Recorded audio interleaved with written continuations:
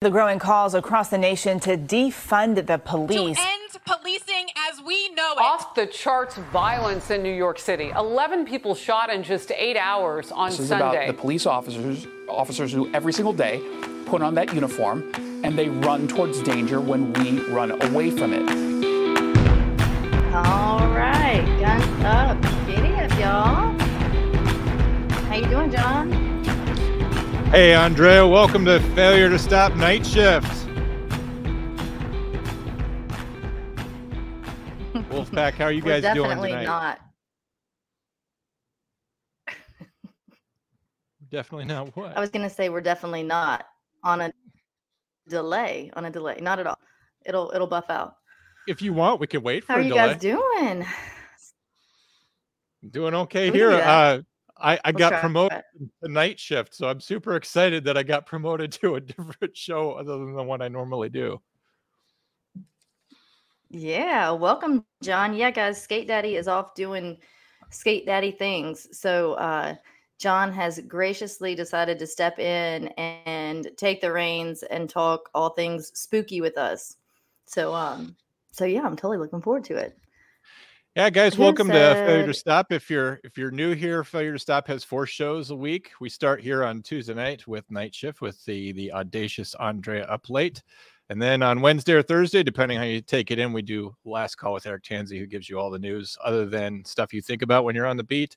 Thursday night's the Comm Center with Drew Breezy, where he talks about stuff going on in 911. And then there's the Friday Breakdown show where Drew and Eric break down the stories from the thin blue line and give you everything that you need to know from retired officers who don't get to give a damn and can say whatever they want. Andrea, what's going on with the news? What's going on with the cases that you normally follow? What's going on with Murdaugh? Yeah, so Murdaugh's all I've really got any news on right now. Let me pull it up. This week is week 5 of the Murdaugh trial. Again, the Alec Murdaugh, who's being tried in the murder of his wife and his son. He's pled not guilty. And so as anticipated, this is a weeks and weeks long trial. Today, the bigger development, I guess, would be that Buster, his sole remaining son, did take the stand today. Buster said that he in no way wants anyone to speculate that he is there in support of his father. He's there because he has to be. So let's go over a couple of little things they talked about. The one thing defense was trying to say is that based on the trajectory of the bullets and out by the dog kennels where they found some bullet holes, and there was like a bird, like a quail cage that they used for hunting, where they found some of the bullet marks would not be consistent with a man of Alec's height. He's a pretty tall guy. They say that someone around 5'2" to 5'4" would have been the only one able to do this.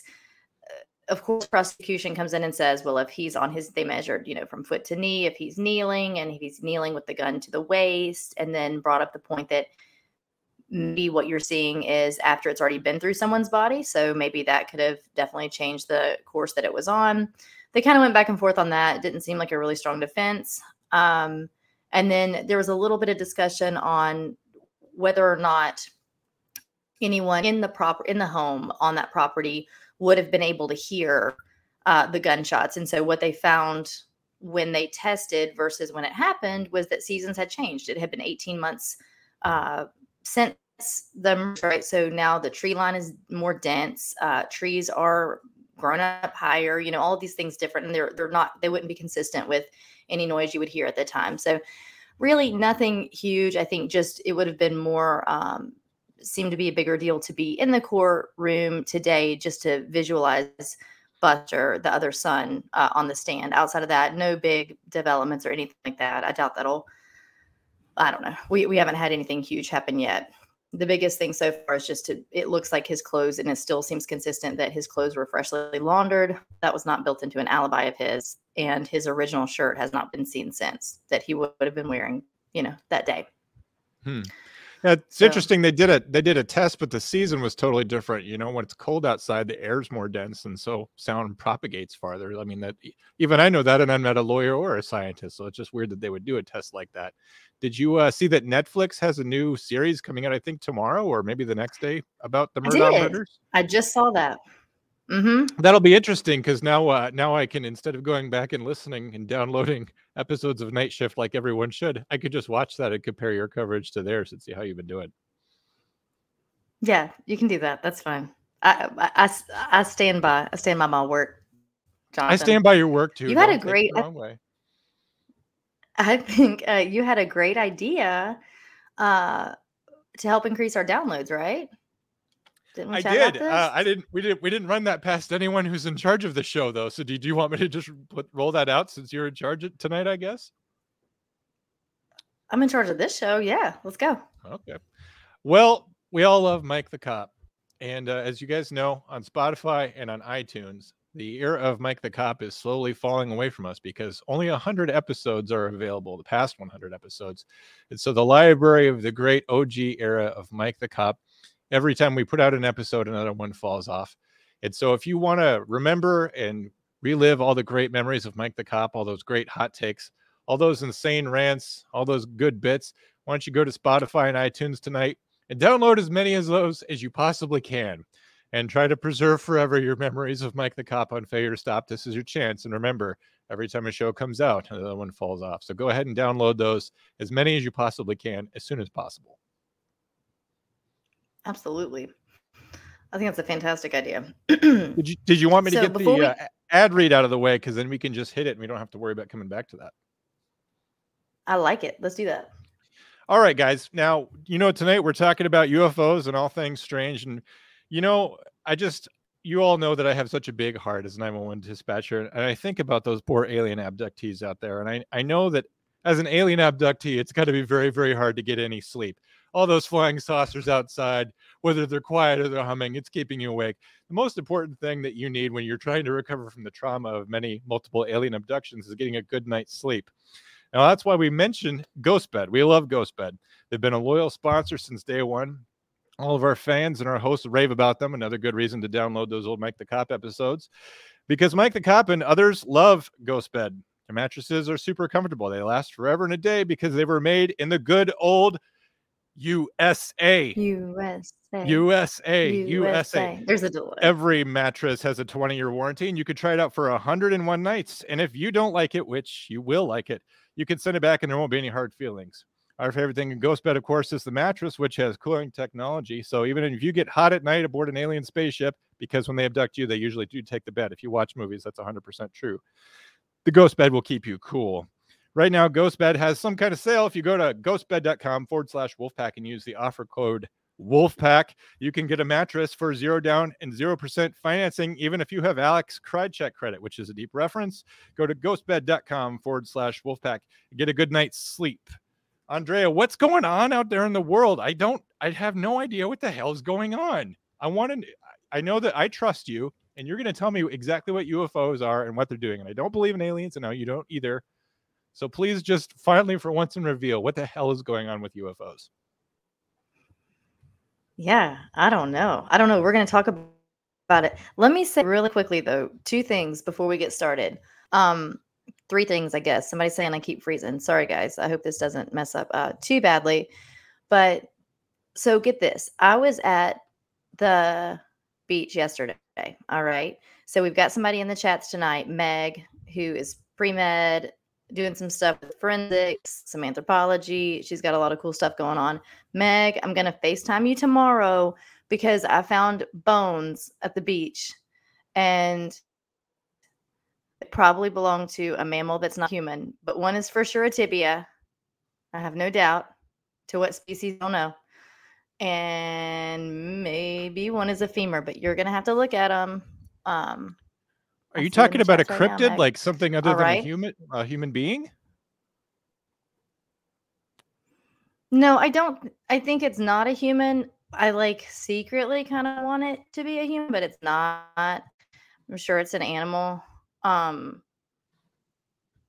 it's interesting. It's a. You should have brought him for showing. Deer. We do have deer. Should have They're brought on him my for show and tell. front porch. They smell really bad. Well, we have audio visual presentation. I brought them home. But that's television. Well, go get them. Go get them off the porch. Drew says it's a whale's tibia. I want to see that. They smell so bad. I'm not sure what stage of decomposition they're in. They look nice and clean, but they don't smell that way. Now, Okay, aren't so you there's that. aren't you your Brought 'em home school's next. aren't you your school's medical examiner? Shouldn't you be qualified to say how long ago that creature died and what kind of state of composition it's in and all that stuff? Well, that's not the part of the job. I only used to deal with like actively dying people and then they died. But once they were dead, they didn't hang out with me too long. You know what I mean? Oh, okay. But look at this. So we're going to switch topics. Oh, I might have a picture of one of them. Here's a picture. Look. You want to see it? Okay. And then we're going to Yeah, I do want to see it. Put it on the screen. What do you got? Oh, it's like a. It's like a. That's the non-tibia. It's like a snake's finger. I don't know what that is. I don't have any reference to tell what it is. I don't have it. You're supposed to take a picture Did next you to a say ruler or a snake's scale. finger? I don't know what it is. You're It's showing like you're showing me a picture of something on a phone. For all I know, that's just your regular wallpaper. I don't know what that is. And it smells bad. I guess between that and knowing the smell is bad, it's kind of more completed picture. It smells really bad. Listen. So then on Friday night, myself and a certain someone were out with some friends to listen to some music. All right. So if you guys caught our doppelganger episode, this is so interesting and it plays on that. So there's, I don't know, 6 of us or so sitting there listening to this like one-man show. He's up on stage in a chair and his little guitar singing. And the whole time he's singing, I'm thinking he looks like my buddy John that's over here. My whatever, it doesn't matter. Neighbor's boyfriend. He's So even not the me? guy's like a little not like you. It looks like my buddy John, just to be other clear, buddy not John. you. Yeah. I'm not used to talking to you right now. I'm sorry. Go on. So all right. So my buddy John and this singer, Clem Snide is the band. His name is EF. He's Israeli born, whatever. They're both a little quirky. So I'm noticing in the singer that he's a little quirky and just a little offbeat sometimes. And so is my buddy over here. And they look identical. Well, so much so that when the show is over and we go to this little like bar beside the place, when we first got out there, some of the people who would listen to the show were asking my buddy for an autograph. People kind of started to clap. The singer himself came out to kind of mingle and hang out with everyone. He immediately hugs my buddy and says he saw him in the crowd and he looked like his doppelganger. And then we left for a little while. I left something there. We come back. We walk into applause because they look so similar. So you've got to see this. Check this out. So my buddy John is the one in the, can you see, in the gray sweater, and the singer is in the black button down. Okay. This doesn't show it very well, but just trust me. So how do they smell? Better than those bones. Could I ask you a question? How does Eric Tansey smell? Because I'm guessing he smells like lasagna. Am I anywhere close? I try not to smell him. Is that why you live like an hour away from him or 3 hours away? 2. Okay. It's a very safe distance. It's kind of like the sun. Like, you know how we're just the proper distance from the sun. You're in the Goldilocks zone. I got you. We feel its warmth, meaning I can still have a podcast with him or meet him up with him if I need. But too close is too, you know what I mean? Too far away, it wouldn't work. It's perfect. I don't know. Drew and I are pretty far away, so. I think for some people, space is better. I think for you and Drew, that would be like too much beard in one room. You know what I mean? Yeah, I'm kind of worried that when Drew and I finally meet, like we're gonna have this feeling like we're nemesis and we were always born to destroy each other, and we're just gonna fight. Are you gonna be like the Rock'em Sock'em robots at the meetup? I hope so. I hope it goes like that. I hope I can punch him and then he just kind of makes a sound and then it's over. Yeah, because let's face it, I don't think I could take Drew in any kind of realistic fight, only in some kind of made up fight. He looks like smells like uncooked and gooey. He looks like he smells like what? Uncooked andouille? Oh, probably. I have really distracted you from talking about UFOs and stuff. I'm actually worse. Okay, than Eric. well, the last thing I was going to say is that my buddy and the singer, come to find out, share the same birthday. So it was wild. Anyway, super weird. My God, that was the point of that story, and I wasn't paying attention close enough to appreciate that. So, like, all I know is that they have the same birthday. I have a doppelganger story. If you don't mind hearing a story from me, it's your show, so it's entirely up to you. I can save it for the future if you want. Please, I don't love UFOs, so I'll talk about it. Oh, why are we doing UFOs then? Was it my idea? I think it's fun. Other people do. No, everybody does. Everybody loves it. All right. So I was in a bar in this small cowboy town. I can't say the name of it, although there was an HBO series named after it. So, you can guess maybe. But I was sitting at a whiskey bar, and I was there, and this guy comes up behind me. And this is such a typical story for me because weird shit happens to me all the time. This is a 100% true story. I tell a lot of bullshit stories, but this one's true. Guy comes up behind me, and all of a sudden a wet thumb goes right into my ear. This guy gives me like the deepest wet willy ever. His like thumbnail like scratches my eardrum, like it hurt. And I'm like, what the actual fuck? And like I turn around, and the guy's like, oh, I'm sorry. I thought you were someone else. I'm like, who the fuck did you think I am that you think you could just put your thumb into my ear? And he goes like, well, you look just like my friend. Like, it's uncanny. And I'm like, this is like in the era of COVID, by the way. So I'm just like, this guy just put COVID into my ear. And so I'm just like, what do you mean? COVID. I have ear COVID now. So like, I'm like, what do you mean I look just like him? And like, I'm furious, right? And he's super apologetic, and he's doing this thing where he's like rubbing my shoulder, and that's how you could tell he's drunk, because he's super okay with touching me. And he goes, no, you look just like him. Like, it is absolutely, you are a dead ringer for him. Like, I've got to show him to you. I'm like, fine. He offers to buy me my drink because he's, giving me COVID here. And so a lot of these little bars are all owned by the same person. It's kind of on a strip, almost like Las Vegas, except it's a very small town full of like cowboys. And so we go from bar to bar to bar, and he's trying to figure out where this guy is working this night, because all the bartenders work at all these different bars. Because like I said, they're all owned by one guy. And it finally gets to the point where we're at the third bar, and I'm just like, I don't give a shit anymore. Like, I just want to put some hand sanitizer in my ear and go back to my drink, And so finally we get to the third or fourth bar, and we walk up to the guy, and he has dark brown hair like I do. And he goes, hey, I don't know, Steve or whatever the guy's name is. I found this guy that looks just like you. And sure enough, Steve turns around. He looks nothing like me. And I have wasted the last 90 minutes in search of myself, and I have found nothing. And this guy's just so completely drunk. He has no idea who his friends are or what I look like or anything. And it was, one of the worst nights of my life. But that's my doppelganger story of me finding the man who looks just like me. And that took 90 minutes?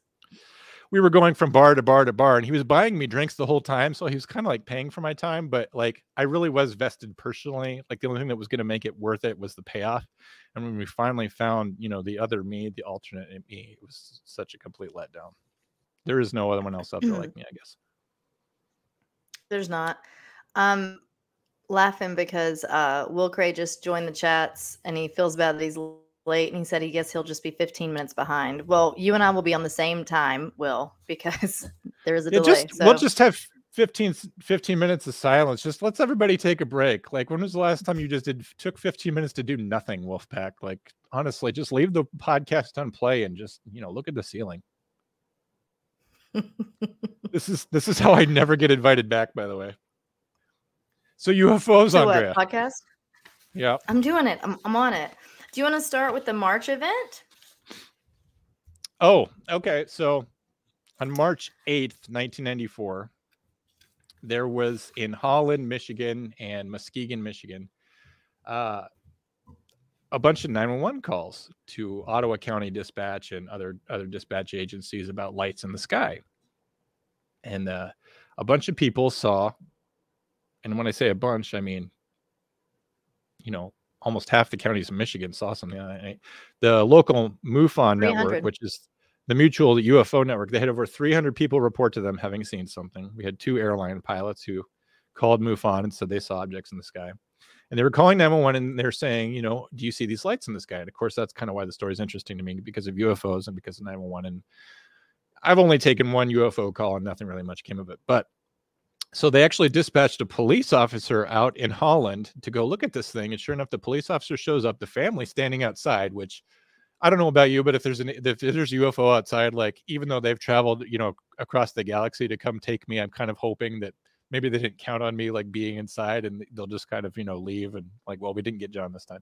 But they all go outside, and sure enough, the police officer's out there for an ungodly amount of time looking at this thing, and he sees these lights up in the sky, red and green lights.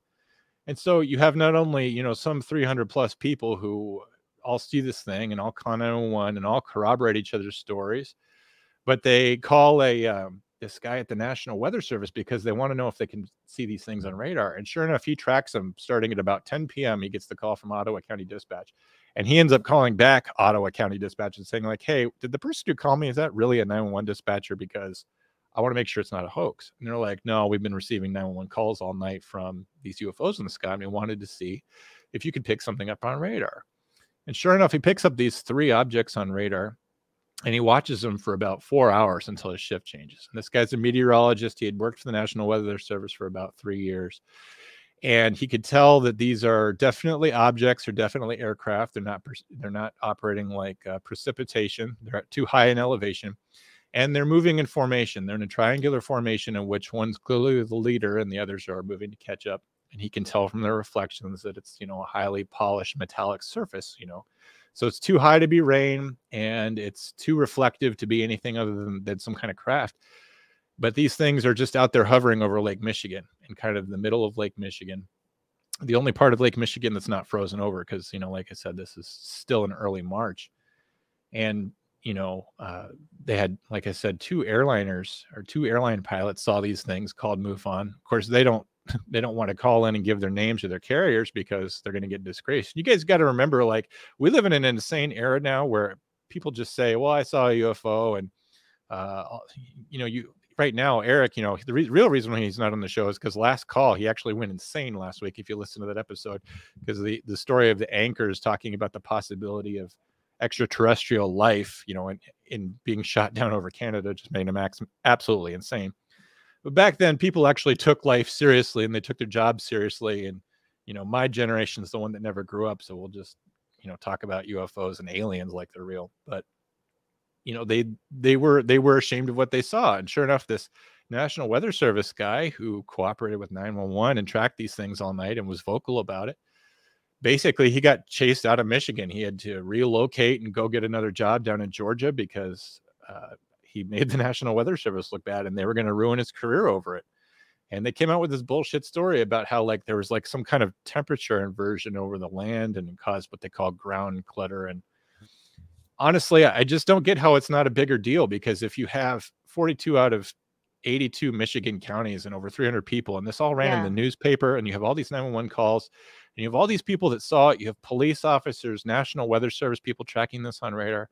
It was in 1993 or 94 or whatever it was such a, the X-Files was at the height of its popularity. People were very into conspiracy theories, especially involving aliens. It was just kind of a pop culture thing. And I just don't get why it's not. I mean, even Larry King did an episode about what was going on, about, what the heck was going on in Michigan. And I don't get why it's not a bigger deal that you had all those people see all these things in one night. They all corroborated it. And they responded to it the same way we do now. They all shrug their shoulders and say, well, whatever, we don't know what happened. Who really knows? And then they just, kind of went on going with their lives. I think if I had not been 10 years old at the time and I had seen or if I had been paying attention to the news, I think that would have really affected the way I thought about UFOs. And when I learned about it, it changed the way I thought about it. I don't believe in aliens. I don't know what UFOs are. I don't know that it's necessarily our government or a government. I absolutely have no idea, which is why I wanted to be on the show, because I know you're about to expose the truth and tell us all what UFOs are. I think that when we were talking about case updates and the truth, and I said all I really had was updates for Murdaugh, you had some other updates. Drew was involved in one of them. There were some murders, the cold cases that would be solved. That's on the up and up, guys. We're going to have to hold on to that information. Drew, we're on to you. All right, guys. We're going to move forward. All right. So we're going to talk a little bit about a couple of cases where people claim to have been abducted. If you remember, if you guys didn't catch the Betty and Barney Hill story we did a few months ago, that was a super interesting story.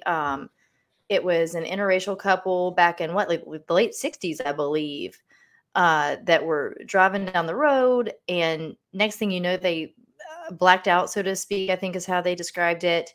Next thing you know, they're back in their car driving, but it's like 2 or 3 hours later, and they're in a I different love part that of town. episode.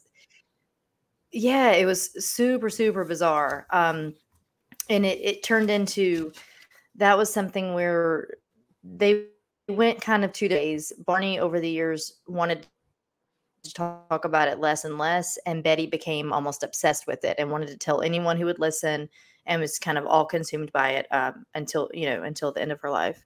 But yeah, definitely catch that episode because it's really interesting. So we have go back and Antonio download it. Diaz Yeah. Boaz, and yes, download it, and also hit the like button, please, tonight if you haven't already. Hammer that like button. That's right. Antonio Diaz Boaz was alive from 1934 until 1991. He was a farmer in Brazil. All right. So he said that he was abducted by extraterrestrials in 1957. There had been other stories out like this at that time, but not a ton, not like we know of today, of course. At the time, he was, like I said, he was 23 years old, and he was working at night, army at night to avoid the heat of the day, which is not uncommon. So in October of 1957, he was plowing some fields. He saw what he described as a red star in the night sky approaching, and it approached more and more quickly until it was very close to him and much, much larger in size. He described it as roughly egg-shaped, kind of semicircular. It was an aerial craft. It started to land in the field where he was, extended 3 legs like a tripod as it did so. Now, we'll talk about this, but a lot of these stories, and we don't know are the similarities because this is what's happening to all of them, or because they've heard these stories, right? So this is what we have to kind of try to discern a little bit. So when he hopped in his tractor to get away, because at this point he's very fearful of he has no idea of what's going on. So he hops in his tractor. I mean, almost immediately, like it starts to drive, it stops. Power shuts down, electrical shuts down, lights and engine are off. So he hops out and starts to run on foot. He is then seized by what he described as a 5-foot-tall humanoid who was wearing gray overalls and a helmet with small eyes. And you had me until overalls.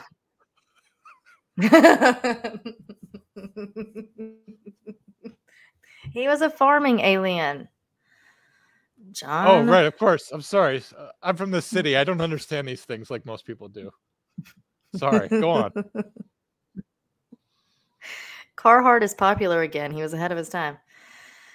Well, it never went away, but so listen, instead of speech, it made noises like barks or yelps per Antonio's recount of this story. So then 3 other similar beings hopped out, joined the first guy. They subdued him, dragged him inside their aircraft.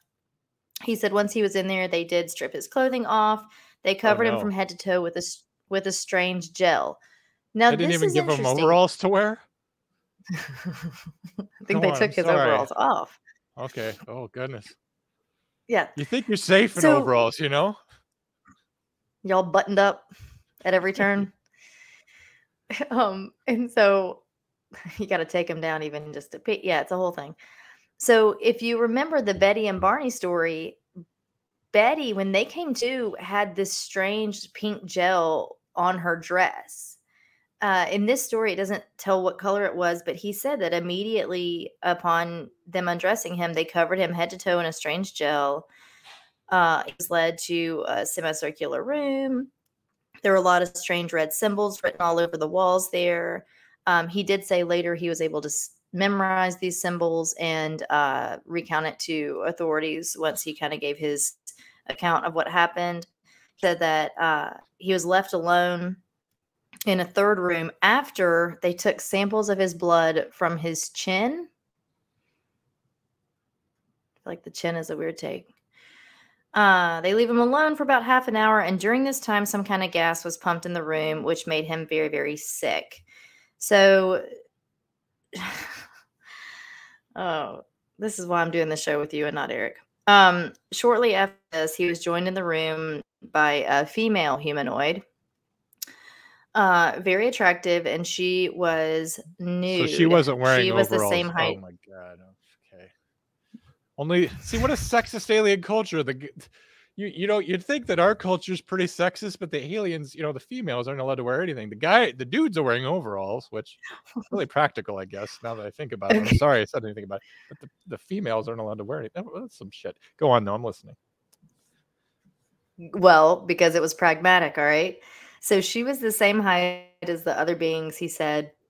He said she had a small pointed chin, large blue eyes, and the hair on her head was long and white, but the other hair on her body was bright red. He said that he felt immediately a strong attraction to her, and intercourse ensued. Oh my goodness. Please just hear me out. He noted that the female did not kiss him, but I can't even. But They don't instead feel just love, nipped him on his chin. Oh, so that's where the blood came from, because she bit him on the chin. Okay, some kind of mating ritual. I mean, I like a good chin, you know what I'm saying? But all right. When it was all over, she smiled at him. She rubbed her belly and gestured upward. He understood this to mean that she was going to raise the child The he must baby in have just space. impregnated her with in space. The female seemed relieved that the task was over. This is very interesting. That And I he can relate himself to, yeah. said later, he said later that he felt angered by the situation because he felt as though he had been basically a stallion, like to do the deed. Yeah, gosh, what do they call those? A stud, yeah. But not like in a cool way, you know. Like, I don't know how that feels either. But also, you know, just with there not being any cuddling, that's a good way to feel used. You know, they come all the way down here for our DNA and they don't even want to cuddle. Are you kidding me? It just Well, shows like, you that did women he are the feel in the same all moment? over, though. Stop it. Did he feel angered in the moment, or is this later that he's thinking about it and getting pissed? You know, like it's so weird. Okay, so like, did he already have some issues? Like, would we have talked about him on another Night Shift episode? Did he already have some issues? Yeah. I mean, once he said that he saw it, he got chased down by a farmer alien. Yeah, he's already qualified for a few other episodes there. I mean, recreational drug use. So he said he was when it was all over, or I told you that, then he was driven back. He was given his clothing and taken on a tour of the ship by the humanoids. He said he tried to escape with a clock-like device as proof of his encounter, but was caught by them and prevented from doing so. This happened in Betty and Barney, I believe. She tried to bring a book back with her. Okay. If I'm not mistaken, one of them said, the lead one said that she could take it and the rest said she couldn't, or something. Yeah, it was probably that classic book, How to Cook Humans or whatever. You know, it's kind of a dead giveaway. A recipe book. Yeah. That was a Twilight Zone reference, guys. We watched it take off glowing. Sorry. Go on. The chats are making me laugh now. So it says that they escort him off the ship. He watched fly away. It's still brightly lit. He gets home and realizes that 4 hours have passed. He later became a lawyer, married, and had 4 children. He's stuck through the rest of his life. In 1991, I will say, in terms of the investigation, he didn't immediately go to the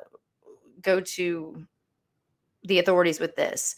But once he did, he started to have, it was because he was having some physical ailments. It said that he had some nausea, weakness, headaches, some lesions on the skin that he couldn't explain. Chin laceration. There was no bruise. a chin laceration. He finally contacted a journalist who put an ad in the newspaper looking for people who had experiences with UFOs. He finally contacted a doctor there in Brazil. They start talking to the UFO research group, whatever. But they did, upon doing some tests, conclude that he had been exposed to a large dose of radiation and was now suffering actual radiation sickness. So, that explains the lesions. Yeah. So how do you explain all that though?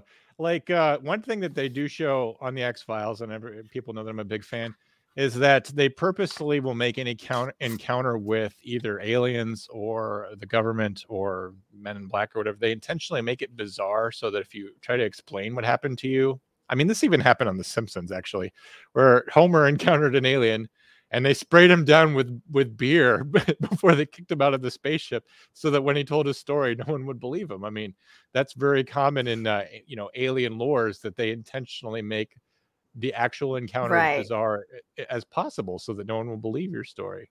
And who could believe the overalls? I mean, all the alien has to do is just have a slightly off-kilter sense of fashion, and we already don't believe him after that. The guy's got radiation burns and lesions on him, but because I said, well, the alien's wearing overalls, I don't think you were irradiated, pal. Or like you broke the. Do you think they were trying to dress like him? You broke the door in your microwave. Maybe they saw him and maybe they have full that shape changing powers. Again, that happens on the X-Files too, where the shape changing aliens, for whatever reason, can take their clothes. So maybe if he was wearing overalls, they're like, well, this is the typical human. They all wear these fancy overalls. My question is about those the same. Go on. Just are those the same Mulder and Fox figurines behind you that Drew used in his stop motion? Okay, yeah, we need to address that because before Com Center last Thursday, I had been asleep all day because I'm on overnights, which also explains my bizarre behavior. But so he's like, "Oh, did you see that cool X-Files reel I did?" I'm like, "Drew, I've been awake for like 30 minutes." And so I watched this thing, and he's doing this like weird skit that makes me think that Drew's meds need to be adjusted. And he did like a puppet one the week before that like Drew's headed towards an intervention. And so he shows me these things, and I'm just like, my God. And I have all my nerdy shit is right over here, like beside me. Like I have some over here too. But I'm like, I have the exact same Mulder and Scully like action figures as him. Like sometimes Drew and I like have certain things in common that kind of like, yeah, we're destined to be friends. We were destined to do this podcast together. And then it's like, is this a time travel scheme? Like, why do we have so much in common? To me, the action figures that was a bridge too far, and I haven't really solved that case yet. So yes, I have the exact same action figures as Drew. I may bring them to the meetup in Clayton in April, and we made there's a episode from season 7 where there's doppelgangers, and we may reenact that. I don't know. We haven't decided yet. I'm not going if you and Drew are both showing up with. Well, we're both wearing overalls too. What I thought was going to happen there. It's shaping up to be a pretty creepy event, between that just grown men having action figures and now the possibility of overalls, and the idea that someone could try to mate with me by biting my chin, frankly, is going to keep me from sleeping tonight. So I'm worried about that now too.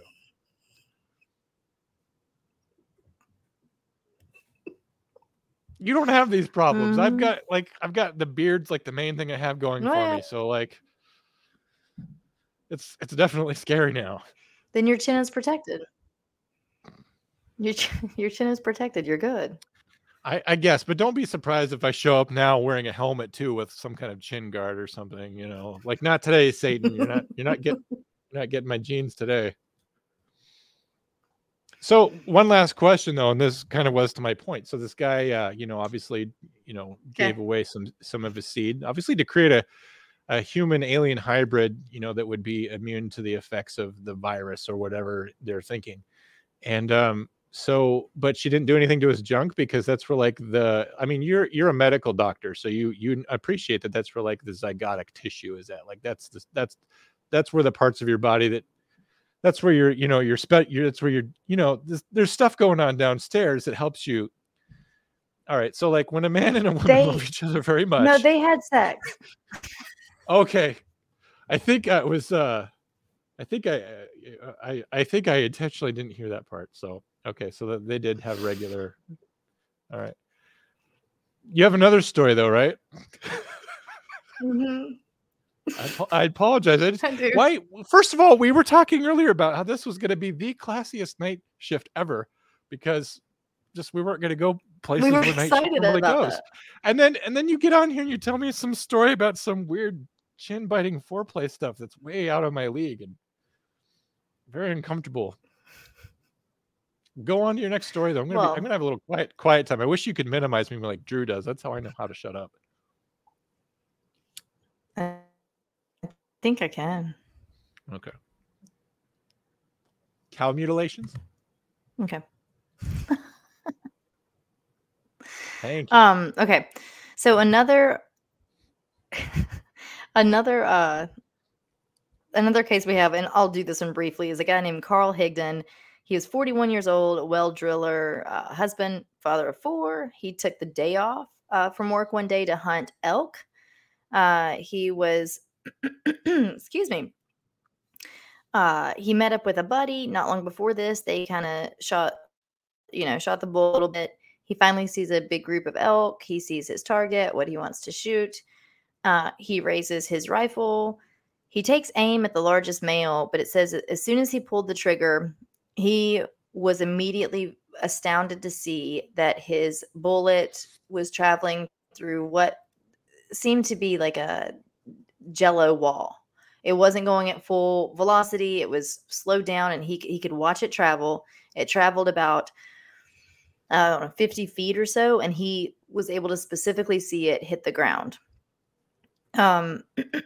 He said that it was a force kickback field from his rifle. Mm-hmm. Right. Clearly. Some kind of energy dampening field. Had to dampen the kinetic energy of his rifle. Go on. Well, there you go. So no kickback, like I said, from his rifle.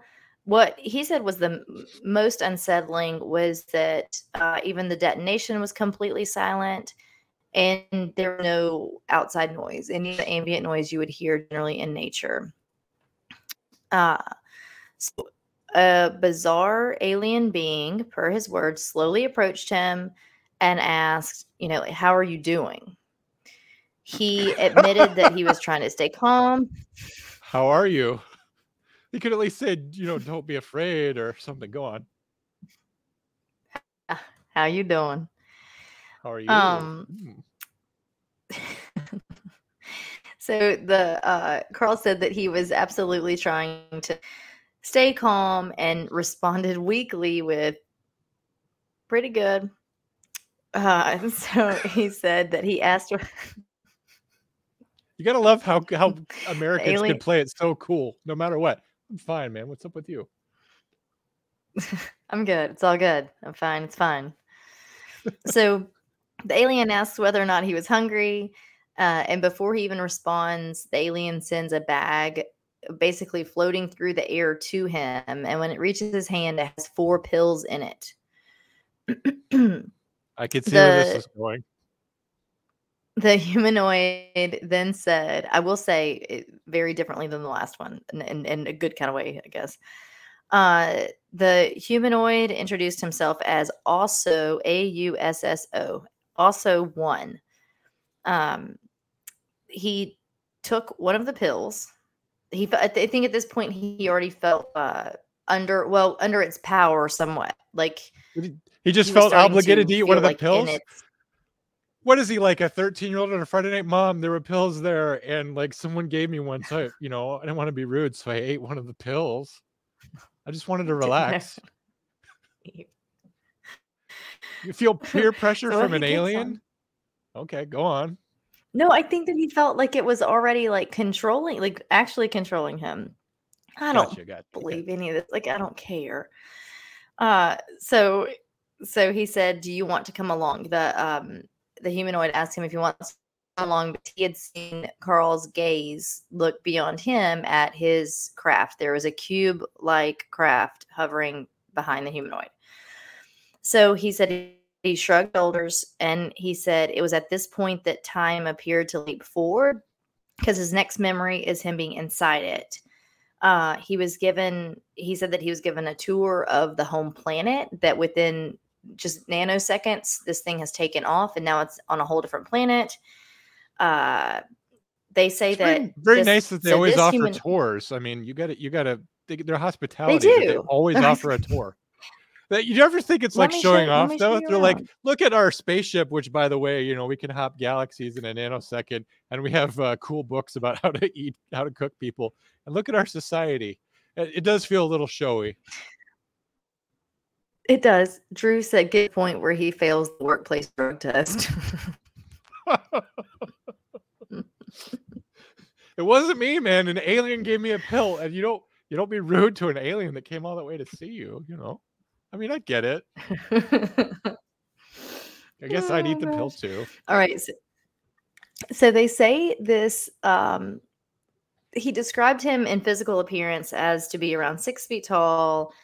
Had on like a skin tight black one piece. He said he would equate it nowadays, at the time he wasn't thinking of it, almost like a scuba suit, like a neoprene looking, but a tight black suit from head to toe.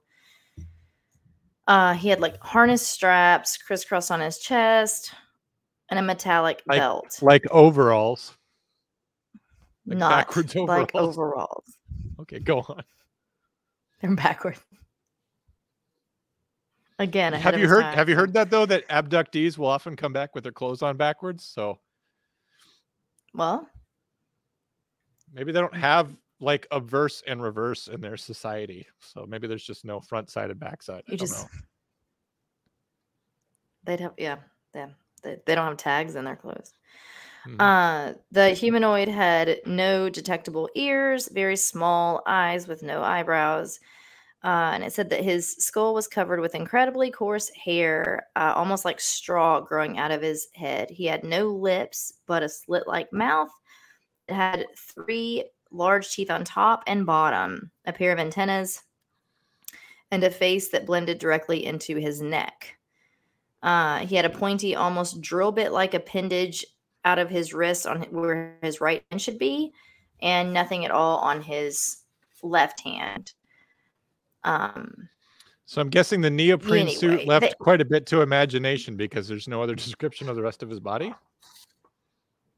Well, he stood as though a human would, like on 2 legs per se. It doesn't say anything about his feet, but it did show like a drill bit looking thing on his right hand, or what his right hand would be, and nothing on the left.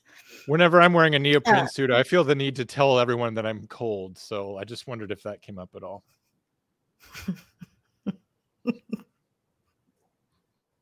Go on. It didn't come up. All right.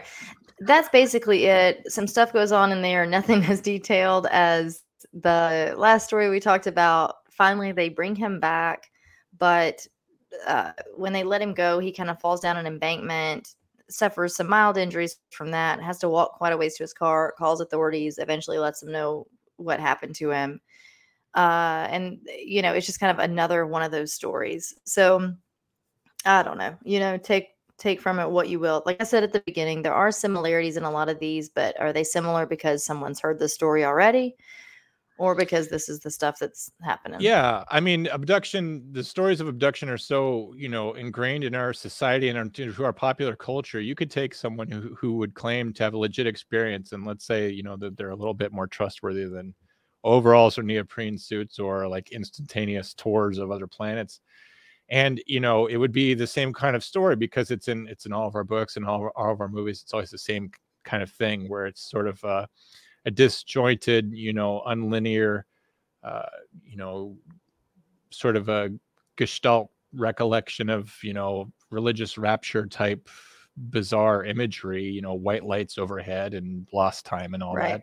So it, you know, for, if anything, you know, to get kind of a unique detail like overalls, like we were joking about it, but, you know, that's something that's uncommon, and maybe, you know, maybe that means something. I mean, particularly, you know, I didn't look into these cases, but if there's anything real to be taken away from it, maybe the fact that you get a unique detail, you know, maybe that's an indicator that something really did happen, whatever did happen.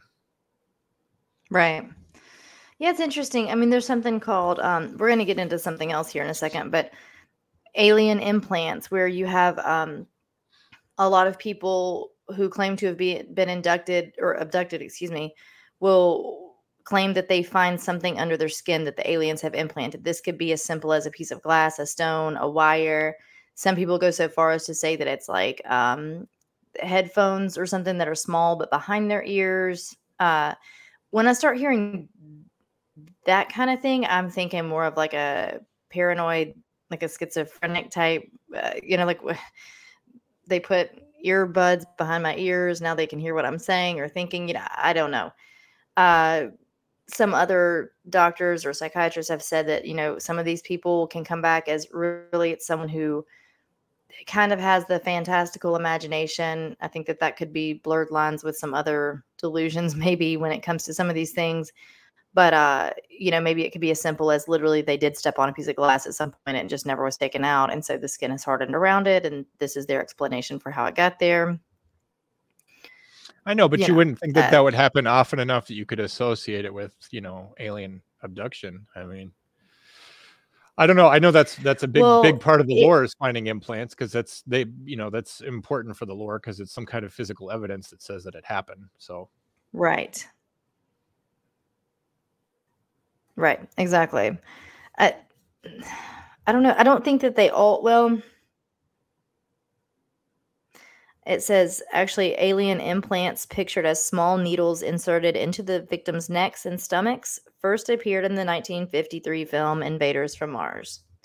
So I don't know which came first, the chicken or the egg, Yeah, art imitates life. You get some reports of these things, and then, particularly with something like that, that's kind of provocative, you could see that kind of becomes the lore in the same way that, the gray skin and the oversized heads and all of our pop culture imagery and ideas about aliens, I could see that. Yeah. But what from a technologically advanced race that could come across, the stars, you'd think that when they're performing their surgery or their mating rituals on us, that they would be a little bit more that their technology hygiene would be a little bit higher, to where they're not leaving needles inside of us like my grandmother's quilt that she made for me. You'd think that they would be better at that.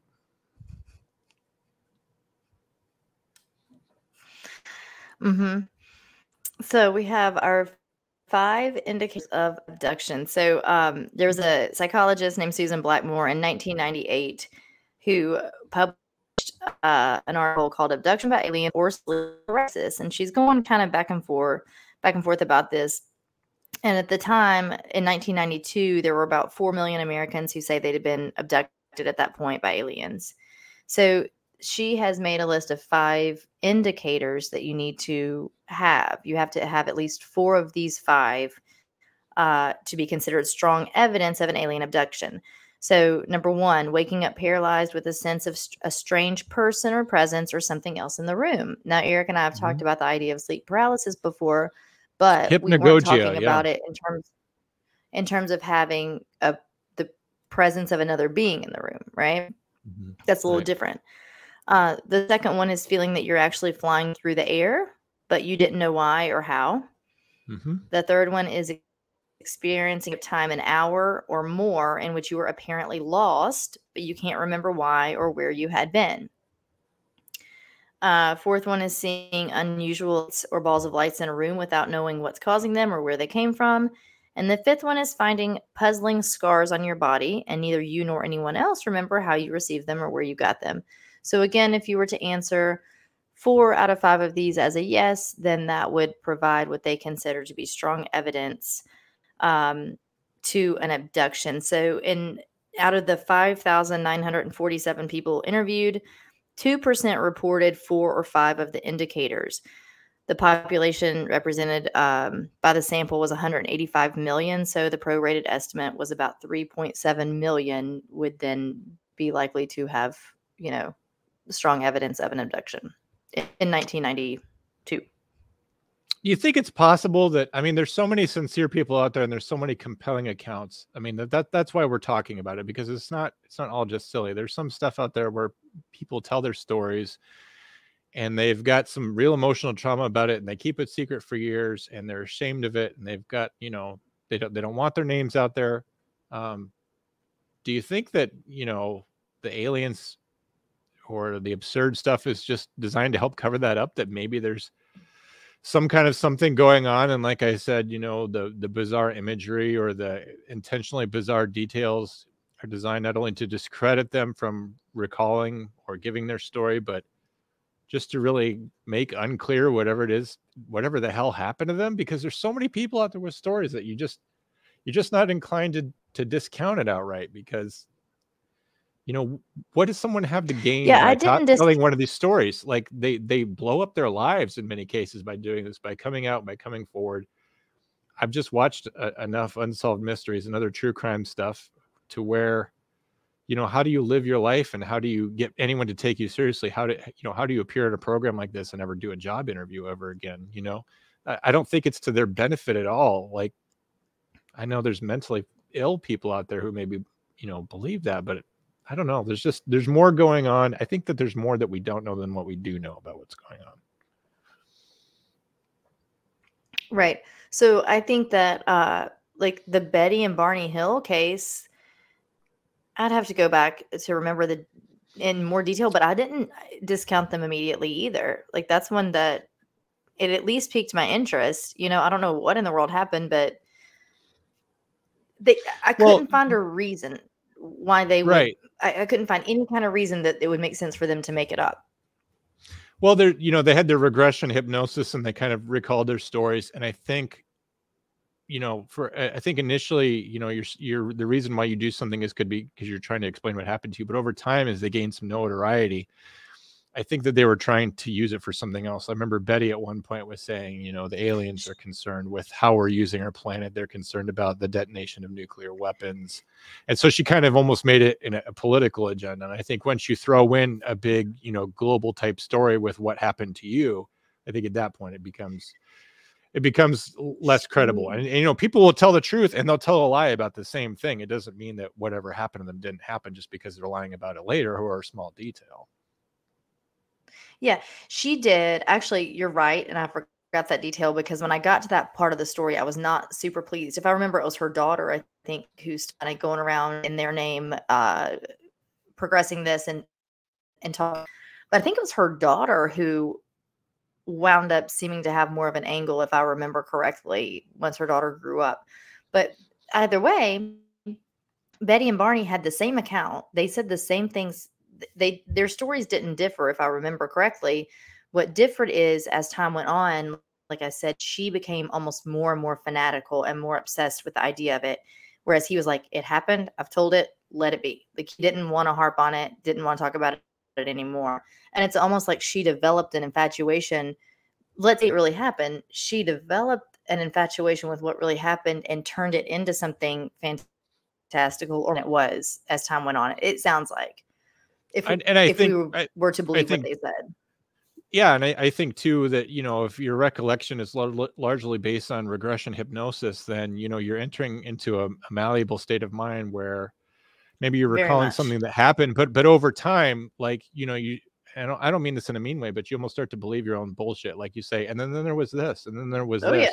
Yeah. And then eventually by the time, she's, telling her story 20 years after it happened, it's got all these extra details and all this other stuff that she didn't even remember the day that she got her original hypnosis, or it wasn't a part of whatever her experience was, alien or otherwise. So I just think that they're prone to embellish and make more out of it. Yep. And you're exactly right. I mean, in current life, I've known, a couple of people who have said something enough that it's in their head and they fully believe it. That can happen to people. I understand that. And there's no telling them otherwise at that point. But there's also the fact that they had their stories on Betty and Barney. Their initial account was before the hypnosis, I believe, right? But I'm not discounting hypnosis, but I'm not putting all my stock in it either. I agree with you that the mind is malleable. The mind, we can invent truths and forget truths and things like that as time goes on. But I think they had a solid story initially, and then things did get a little fuzzy with that one. I absolutely believe that something happened to them. I don't know that it was alien. I think, like I said, the whole alien aspect of it, the extraterrestrial part, could just be something that just makes it totally discountable.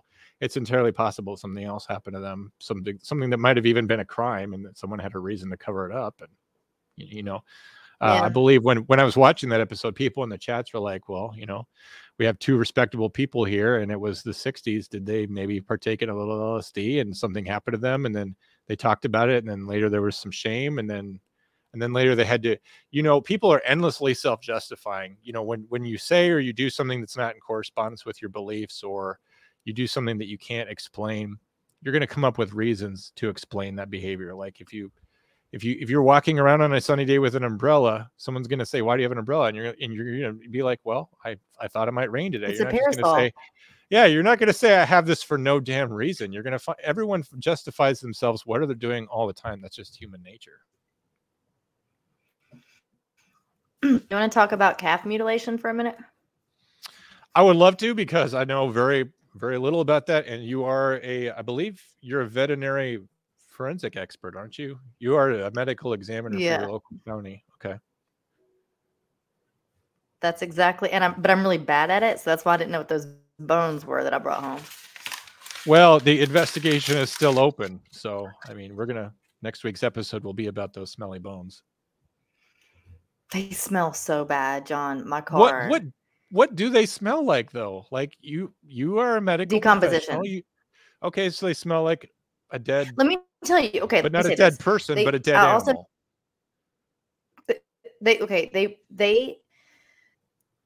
I brought home a couple of other things that just smell like saltwater smells. It can smell gross. It doesn't smell pleasant, but it's not noxious. It's not like it's not the kind of smell that's going to turn your stomach. It's just kind of, get it out of the car. It stinks. But it's not like old algae or the anything, right? bones. No, that's what I'm saying. It doesn't smell like a seawater, a sea creature smell. They were bones that are not of the sea, obviously. They're long bones like that. But then no, they smell like what I know that decomposing animals and humans smell different, but just to have the bone without fluid or tissue on it, I think would smell kind of similar in that sense. And it definitely smells like a mammal, that I don't know how. And if someone's in the chats, Meg, you might be still onto this. I don't know. I don't know how long the smell from anything like that. I don't care. Human, dog, cat, I think that'll be kind of similar. How long that smell stays on bone in saltwater, I live in the middle of the country, so I have no way of knowing much about the ocean. But are you worried that like I said, it's some kind of cryptid or something? Like if it's not human, but it's humanoid, like maybe it's like a Bigfoot tibia or? No, I can't get down with Bigfoot. I'm sorry. Not done. What about like a skinwalker or something? That'd be cooler. What if you have like proof positive of the paranormal, like in a bucket on your porch, and what if the truth is right there? And there's got to be like gosh, I don't know much about Wilmington, but isn't there like a school nearby? Or I know that Virginia has tons of that stuff. They've got the body farm up there for the FBI and stuff. There's all kinds of forensic medical examiners and scientists and stuff. You got to be able to I'm find sure I could take them somewhere. You could put it in an envelope and mail it to them. At the end of the day, it's very likely something very, very anticlimactic. I know, but when I found one inquiring minds want to know. Okay, we'll figure it out. Do you guys want to know? We'll figure it out. One was washed up in the rocks, and another was like 20 feet upshore on the sand, on the intercoastal, like not on the big ocean, open ocean side, but on the that in itself is pretty interesting. It suggests that they both got dumped there. Doesn't it? If you think about like a body being dumped in the ocean or something with tidal forces and various things and animals ripping it apart, that the likelihood that you would find two pieces to the same thing in the same place, I think is kind of out there, right? I thought it was interesting that two were right there. I guess who knows? Even if I agree. But even if it were, a deer,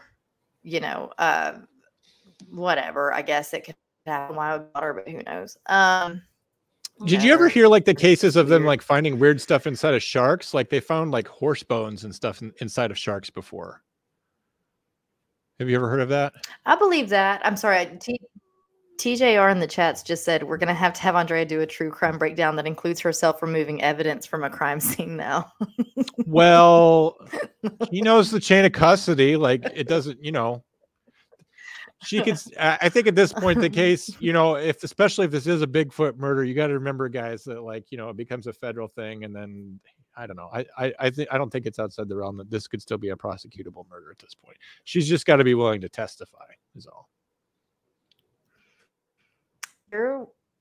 James Russell thinks that it's possibly Mothman. Mothman is a great case, great movie too. If you've never seen it, I don't want to get into this because this is real life, like in real world speak. But someone has gone missing here a few weeks ago, just south of here, and that's all I'm going to say about that. But you know that it's not a human tibia that you're looking at, because obviously, if you had thought, I do not know that. You're not sure. No, I don't know. I don't think it is, just because I feel like that'd be unlikely odds, but I don't know. I don't know. I think if I lived near the ocean, I would assume that it was full of dead people. So, that's where I would go to dispose of dead people. So that's why I won't swim in the ocean, because it's full of the dead. And whales have sex in there. Oh, so it is not. I won't do it, but what here they get buried in the desert and stuff, and it's salt mines. Out there, it's so easy to just throw somebody you murdered in a boat and go out there in a runabout for half an hour and dump them over the side. And then I would assume that there's tons of stuff out there. Yeah, like Faulkner said, Dexter, exactly like that. The show is pretty much right. I don't know. I think if you have any suspicions about human remains, you should probably turn it over. I'm sure it's not. No, it's not. Now you're making me very interested. It's not. It's not. I'm very interested. It's not. Well, I wish there was an easy way to tell, but I don't know. I'll put a picture of the bones up on Instagram tomorrow. All I know is I think that without saying too much is, you have a history of being kind of a murder she wrote type person, and you solve a lot of crimes. And I think this could just be your next case. So. That'd be so weird. All right. Moving right along, guys. Cattle mutation. Mutilation. A mutation? Well, who knows? Maybe they're mutated before they're mutilated. Cattle I keep wanting to say it because I wrote down mutation. I know, but I wrote the word mutation. That's why I keep saying it. So cattle mutilation. So a lot of you guys have probably heard of this kind of thing. It was around the same time as crop circles popping up and just these things that are just the unexplained. And then people decide, they try to decide if it's a hoax or not, kind of along the lines with the abductions. So the cattle mutilation it's what it sounds like, the killing of cattle under unusual and usually bloodless circumstances. So it's not just dead cattle. It has some weird circumstances surrounding it. All right. So there's a lot of cases over the years. We're just going to hit on a couple of them. So in September of 1967, Agnes King and her son, Harry, found the body of their 3-year-old horse. The horse's name is, I don't know, Snippy, I believe. So they find the body of the horse on the property. The head and neck had been skinned, degloved almost, if you will. The body had very precise cuts on it, but zero blood anywhere around the horse, and there was a strong medicinal odor in the air. First, there was speculation. This was the first time that there was speculation of an extraterrestrial being doing something like this to a farm animal.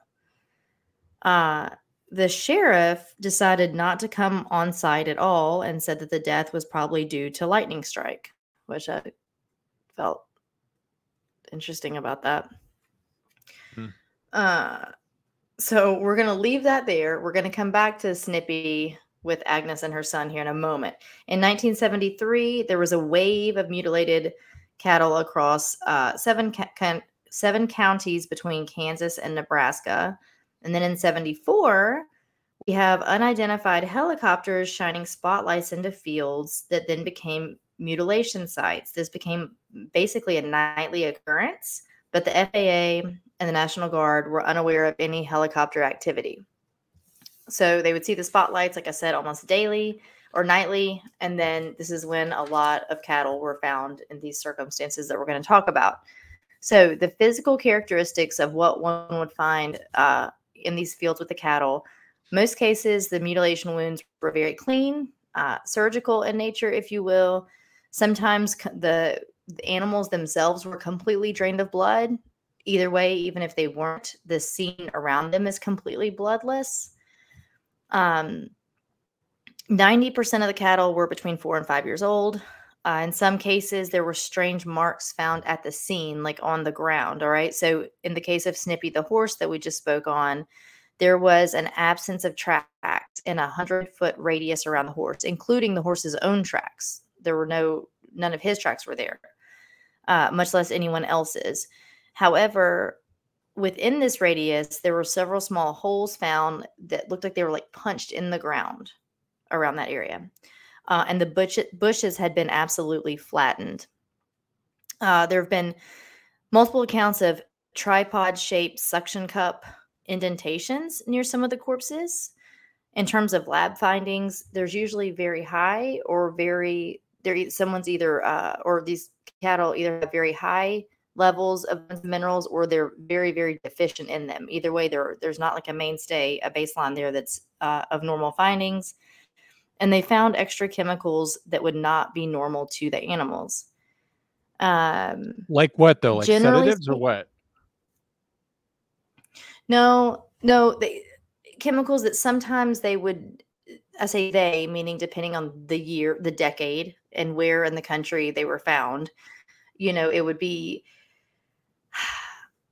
kind of a way to explain it away that doesn't necessarily make sense. Like some, you can make byproducts, like when certain things decompose or whatever, and now a byproduct can come on, and that would be normal, but maybe not under the heat conditions or the cold conditions or the amount of time since the cattle died.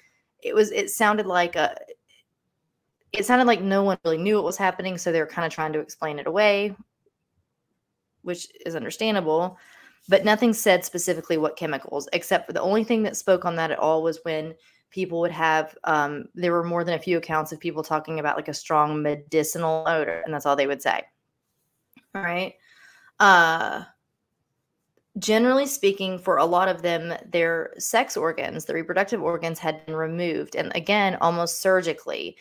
It was an interesting, when they talk about this being so clean cut, quite literally, with no blood found. So then I went through reading where they tried to explain how it could be natural causes. So let's say you explain this away and say all of these cases, I mean, we're talking sometimes 100 at a time over the course of many counties. If you were to say it was natural causes, a lot of times they didn't have lips or nostrils, these kinds of things. All right, so how can you explain that? Well, blowflies, maggots, right? That's their job, is to eat the soft tissue and things like that. You could stumble upon an animal who looks, it might look very odd and unsettling at first, and you can explain it away easily with nature. That's the first thing that's going to go is the soft tissue. That's why, eyeballs would be moved and things like that. They have said that maybe the bloating is what actually caused surgical like tears. So they would do with cattle that died and put them out in the heat for a couple of days, watch them bloat. The skin's going to tear.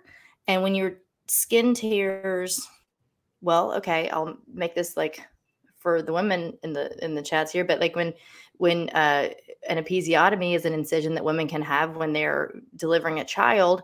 And the reason a lot of people are not thrilled with doing that or choose not to do that is because a surgical incision with an actual knife is not going to cut along the natural fissures of the body, right? So if your body tears on its own, it actually is a much more natural tear. It's going to heal a lot better. So like if these cows, if they bloated and tore like that, it's along a different type of a fissure line. Anyway, it's interesting. I don't know. Those are some of the ways they've tried to explain it away, but ultimately it's never really been explained away. I don't think that we've heard a lot of cases of it in the past decade or so, or at least I haven't heard much on it, but there were some between the late 60s, 70s, 80s, even in the 90s and early 2000s, I feel like there would be cases across this country and then some in the UK a lot of the same areas we'd find the crop circles. I was just going to say the same thing. Online. And I think, I don't believe in crop circles as any kind of special phenomenon. I think there's people out there that like to, for lack of a better phraseology, but they like to do weird shit to weird people out. They like to create moral panics. And kind of circling back to what you were saying earlier about the cows and all that, like, for people who aren't accustomed to death and natural death, it can look very sinister. I know that maybe this is just where I grew up. This is just something going on in my neighborhood. But like whenever you found an animal that was dead, I can recall occasions where I would find something and it would be unsettling to me because I was a kid, and I would tell my parents, and they would be like, well, yeah, that's clearly been mutilated or something. And back then the moral panic was, it was the Satanists. It was the people who were listening to Marilyn Manson and all this, even though you buy Marilyn Manson CDs or tapes at Kmart, they thought that it was this huge satanic underground thing. But people just they're not accustomed to, what death looks like, and that natural decay, like you said, the eyes and the lips. It kind of gives things a sinister appearance, but also just natural predation. But the surgical thing, I think there's maybe ways to explain that are not paranormal, but may still be sinister. Organ trafficking, people learning how to do things, people, how many cases have you had just on Night Shift of strange people who will torture animals and things like that? Almost all of the serial killers. Yeah, it could be that I don't know how really prevalent serial killers are in society, but you also have a large number of people that will maybe prey and torture animals that never escalate to serial killing of humans, and they never really gather a lot of attention, or they're never caught. Or you've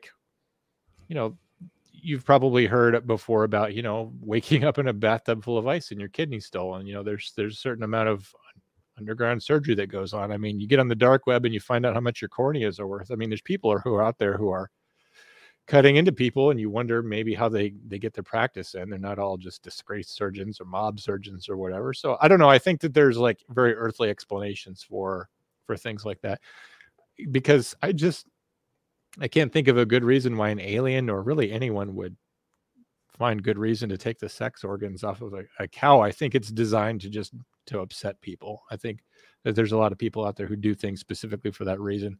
We live in a sick culture today, and all the sick stuff's being normalized, but particularly back in the 90s, I remember growing up as a kid, and we had all this weird stuff out there, all this stuff on Unsolved Mysteries, and we had people out there doing weird stuff, and it wasn't normalized, and it wasn't okay, and it was kind of taboo, and it was something you talked about in hushed tones. And but stuff like that has always been going on, and the difference now is that like I said, it's being normalized. Yeah, I don't know. I mean, I think that if I was to play the other side of the coin, which I don't personally play this side, but I think those that believe stronger in these kinds of things would say that maybe, like why would aliens do that, or what would be the betterment of it? Unless, I think that what I've heard is that, research practice, right? Like those kinds of things. I don't know why aliens would practice. So like if they have the ability to come down here and do to us whatever they want, because that's what these stories suggest, they can just like beam you up out of your window. Why are they going to say, well, this cow, I mean, it's not even a good analog for a person, like apes, pigs, things like that. There you go.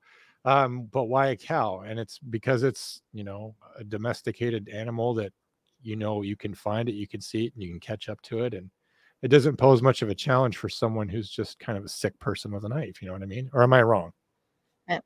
No, I agree with that. For sure. So I'm going to read this one quick thing, and we can kind of talk on wrapping it up. Drew sent this earlier, actually, and it's an article that oh, good Lord. Sorry.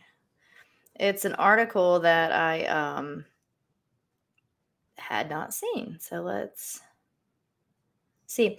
And it's about we've been in the news, there's been more talk on some UFOs and these kinds of things. Where is it? Okay, there we go. So it says, super interesting. This is a Daily Mail article, and you guys may have seen it, but it's where 2 Air Force vets have testified to the Pentagon to the UFO office just recently. Like, they're older now. This was from in the 60s, about seeing mysterious objects turn off 10 nuclear warheads and blast test missiles out of the sky at U.S. bases. And it just says, it's brief, and it says, two Air Force veterans told Daily Mail they have testified about their experiences with UFOs interfering with U.S. nuclear missiles. Former officer Robert Salas told of his encounter with an orange flying disc that turned off 10 warheads at Malmstrom Air Force Base in Montana in 1967. And Dr. Robert Jacobs has briefed the office on footage he shot for the Air Force in 1964 that allegedly caught a flying saucer shooting a test missile out of the sky. So I don't know what you think about that, but that's super interesting. I don't know. The whole Roswell alien thing, in terms of when it comes to the military, I think there's something very wrong there. Eisenhower, when he gave his farewell address, warned the nation about the rising power of the military-industrial complex, and about how they were basically a threat to the nation. I mean, this is Eisenhower saying goodbye, and he's letting everyone know that this is going on. His farewell speech, he's going to say whatever he wants to say. He's warning everyone about this. So in Roswell, that was 1947. You had this story of a flying saucer down in Roswell, New Mexico. And 1947 was right after the war. We had just won the war, and we had this growing thing with the Russians, but we had the bomb, and so we had the tactical superiority. Now, nothing drives the economy like war. Look at our defense budget. It's huge.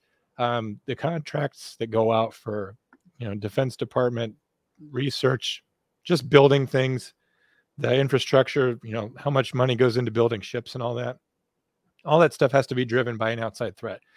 Eric will tell you that there's always an outside threat. There's always a looming war. And in 47, the Russians didn't have the bomb. We had the bomb, and we had this big peace dividend. We wanted to spend all that money at home. We had a booming economy, but we had to have reasons to keep investing in the military. And I think the military protects their own interests. And so I could see somebody ginning up sort of a propaganda story, because ultimately this thing's so silly that if it blows up in their face, they're like, well, the journalists are the silly ones, because they're the ones who are posting in the newspaper, a picture of a guy with a weather balloon, and they're saying it's flying saucers. No one's going to believe that. So you had this little post-war period until 1949 when the Russians got the bomb. And by then, so we had already talked about flying saucers, but now we could shift our focus and say, we've got a missile gap with the Russians. We got to keep developing all this stuff. We got to keep up with them.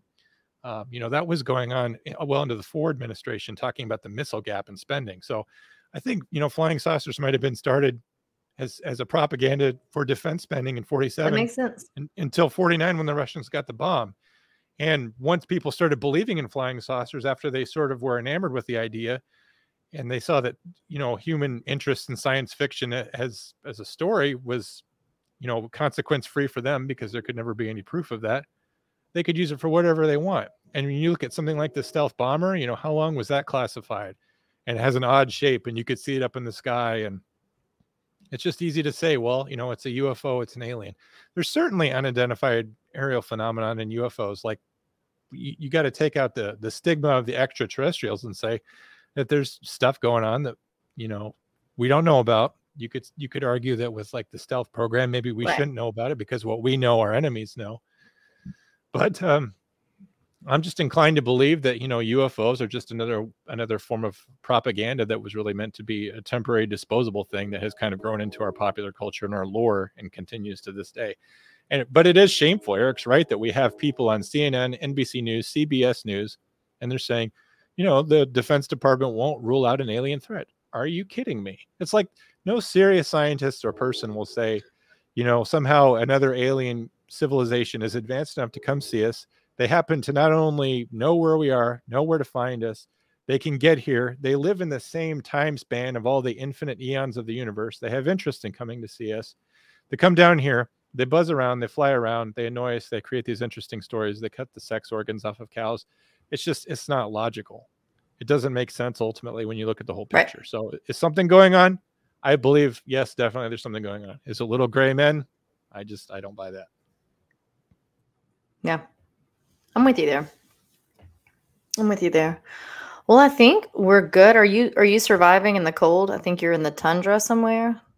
I'm somewhere way up north. It's probably one of the biggest unsolved cases around here is where I'm actually at. And sometimes, I'm not even sure. All I know is that I'm looking forward to getting down to North Carolina in April. Before the show, Andrea was telling me about how she fell asleep on her enclosed porch with a It's not mojito in her enclosed. hand. Well, whatever. And I'm just like, how are you doing that when it's 6 degrees outside? Like, if I fall asleep outside, I'm going to wake up and I'm going to have my feet amputated, or have my fingers frozen off. And apparently already in I fell February, asleep reading about. it's already beautiful where you are. So I can't wait to get down there in 2 months time and enjoy some warm weather. Is it warm enough to go swimming down April is there beautiful. in April? For you, yes.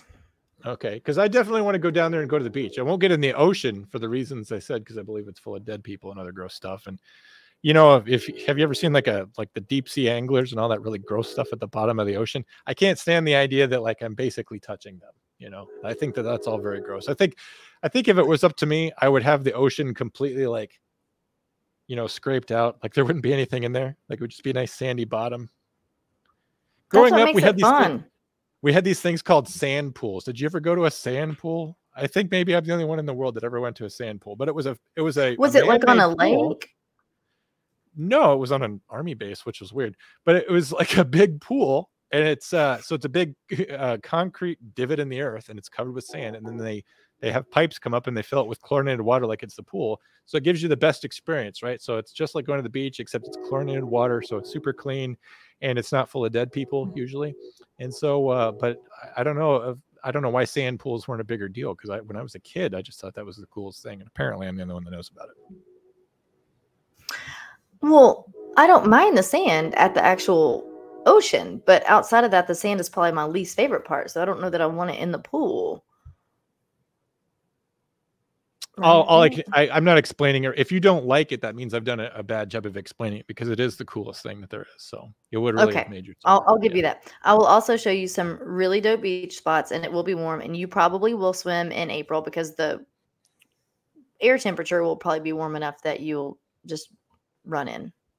And of course, you got the Bermuda High down there. You have the circulation, is clockwise in the North Atlantic Ocean. So you have all this warm water churning up in the Caribbean and moving in north along the coast from Florida up towards North Carolina. That's why hurricanes always take that same path. So I'm hoping that the water will be warm moving up north, from the Caribbean. And what I really will need help with is finding some excellent seafood to eat, because where I live, you actually can't get that.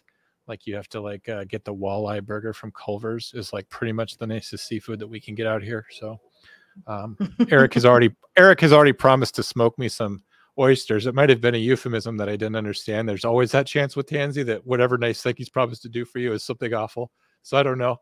Eric, but, Eric doesn't live on the coast, so keep that in mind. I'm just telling you, you're safe. I've been to Raleigh before. I know it's a little bit inland, but you have to remember that I live like in the geographic center of North America. So I'm in the last place that seafood can get to safely. I couldn't live there. All right. Well, hey, you guys, the meetup is in Clayton, North Carolina on April 12th. That's a Wednesday night. A few people are going to be in and out between Drew Breezy, Jonathan, Ariel, that week, I guess like Tuesday through Friday-ish. Some people are going to be in and out, but the meetup proper is on that Wednesday evening. It's going to start at Instill Distilling at Eric's Distillery and mosey on over to the studio afterward. The studio itself has obviously where you see Eric broadcast every week, but outside of that, there's like an open space with a pool table and a few things like that. So that's on that Wednesday, April the 12th. Again, if you're coming, we've had some feedback. We're trying to help where we can in terms of guiding you toward a good spot to stay and in terms of rides and those kinds of things. So let us know if you plan to come, and we'll try to get you hooked up with the details there. Otherwise, download. That's what we really need. Like the stuff. Send reviews. Make sure Spotify doesn't. Rate and review on iTunes and Spotify. On Spotify, you can just leave 5 stars, but on iTunes, go ahead and leave a review for us. We'll read it on the show. We like supporting our fans and showing that. support Failure to Stop 2.0, folks. We're brought to you by Failure to Stop. There's a lot of hardworking people here. Andrea worked all day to bring this show to you, and so just throw some support. Write a review, tell her you like the show, buy a ghost bed, download our podcast, and support us so we can keep going through the rest of the year. We appreciate it, the Wolfpack, and we're looking forward to meeting all of you. And it will be a good time. And, I just can't wait. We thank you for everything you've done to support us so far and for putting up with me tonight. We all miss Eric Tansey. I'm sure that he'll be back next week. Yep, absolutely.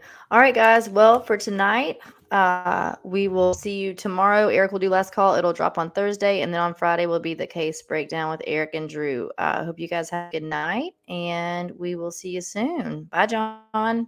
All right. Have a good night. Guns up. Giddy up. Night, y'all.